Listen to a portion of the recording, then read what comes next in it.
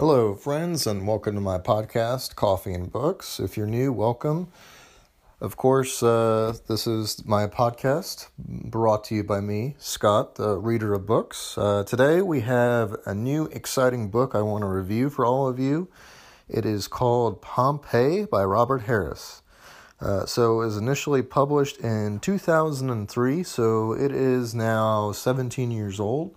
It's a historical fiction book, meaning it is not entirely accurate. It follows along the course of real events, the eruption of Vesuvius near Pompeii, which happened in 79 Common Era. So the destruction of Pompeii and Vesuvius is located in Italy. It is south of Rome. I've been there myself. I got to witness and see firsthand the destruction, which was pretty cool. It's a modern tourist hotspot in Italy. Lots of people go there, but Pompeii, of course, isn't the only town that was destroyed by Vesuvius, also well known as Herculaneum. But anyway, I just want to go off and say that it was destroyed and under a cloud of ash and smoke, which we'll get to in a second. But why don't we start with the most common facts, which is, as I said, destroyed in 79 CE. It was buried under 13 to 20 feet of volcanic ash. It was settled initially between the 6th and 7th century BCE. It's a designated UNESCO World Heritage Site, which was initially designated in 1997. It offers a snapshot of Roman life that's frozen in time because of the way everything was preserved under the ash. And like the other parts of the empire, it contained public buildings like baths, private houses, lavish decorations, works of art, statues, and brothels. It receives about 2.5 million visitors annually. They're still finding pieces of the city that's been unexplored. So every now and then, of course, the joke is in Italy, is if you dig a little bit, you might find something. Like when I was there 2 years ago, there was literally construction on a subway, and they had to keep stopping the construction on the subway because they keep finding stuff that's buried under the city. You know, when you have a place like Rome that's been there for so long, or in this case, Pompeii, they keep finding stuff. So initially, I just want to say, before we get into the fictional side, we have first-hand accounts from Pliny the Younger and Pliny the Elder, who are authors who wrote about the frequent earthquakes that were found in the region and former volcanic eruptions that were probably the cause of this. So initially, you should also know that in 62 Common Era, there was a massive earthquake that destroyed most of Pompeii before the volcanic eruption. It weighed about 5 to 6 on the Richter scale. This was during the same time period as right after Nero, so it was Titus, that was the emperor after his father Vespasian died. Don't know if I'm saying that right, but Titus was the emperor and had actually created a relief fund to help relieve the victims of this volcanic eruption. At the time, Pompeii was used as a port by the famous road, the Appian Way, to bring supplies directly to Rome. It had a population of about 20,000 in 79 CE, and the entire eruption lasted 2 days. Only about 1,150 bodies have been found, hopefully meaning most of the people actually were able to escape.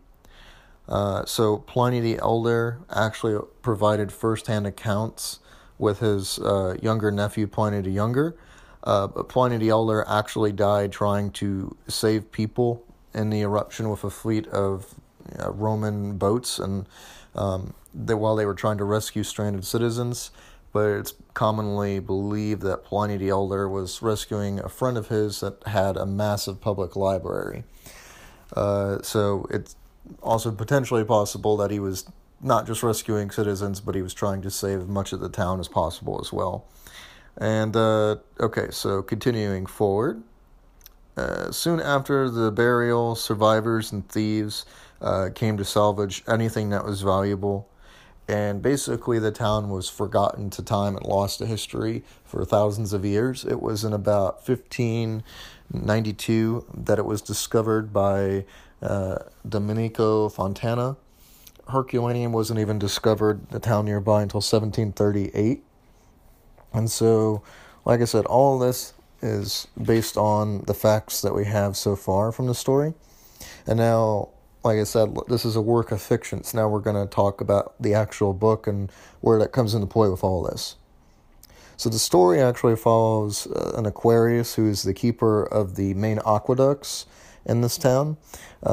His name is Marcus Attilius, and the main story follows him as he finds a recent relocation to the Pompeii region.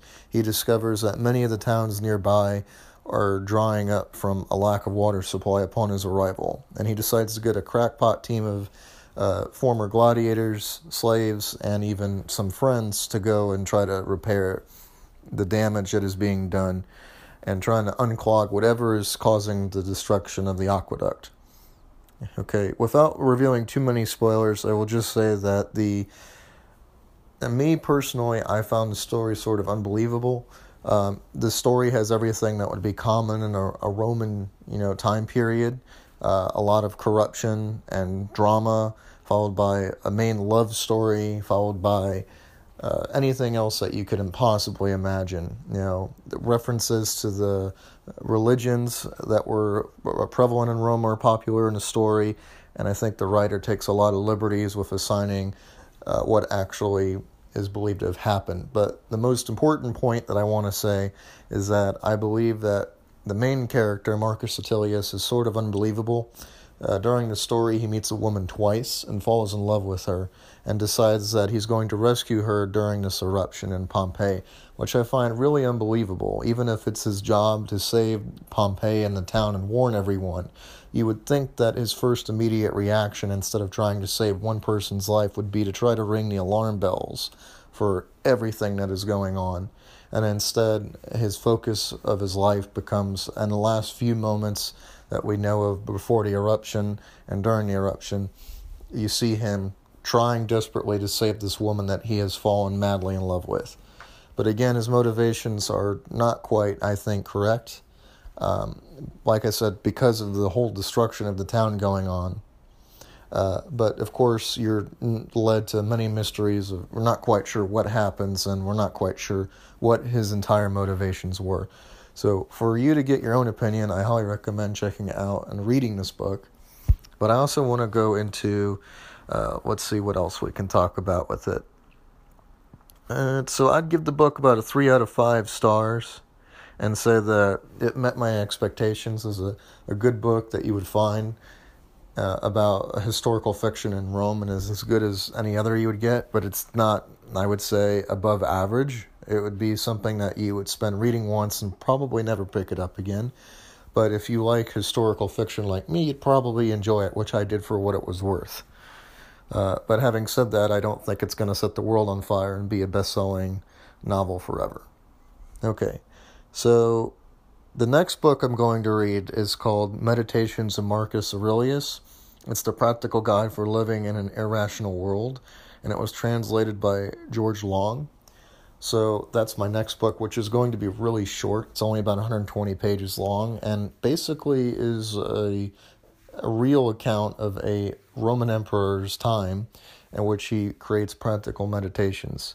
But I wanted to, again, talk to you about my love for the Roman Empire and history of Italy, as I felt like that this was an appropriate time, missing travel and thinking back to 2 years ago when me and my fiance had went to Italy. So that's all for today. If you enjoyed this book and learning more about it, please check it out. And if you guys have any questions, don't be afraid to share and like this podcast and share it with others. Remember, you can also find me on my YouTube channel, which is now titled Coffee and Books.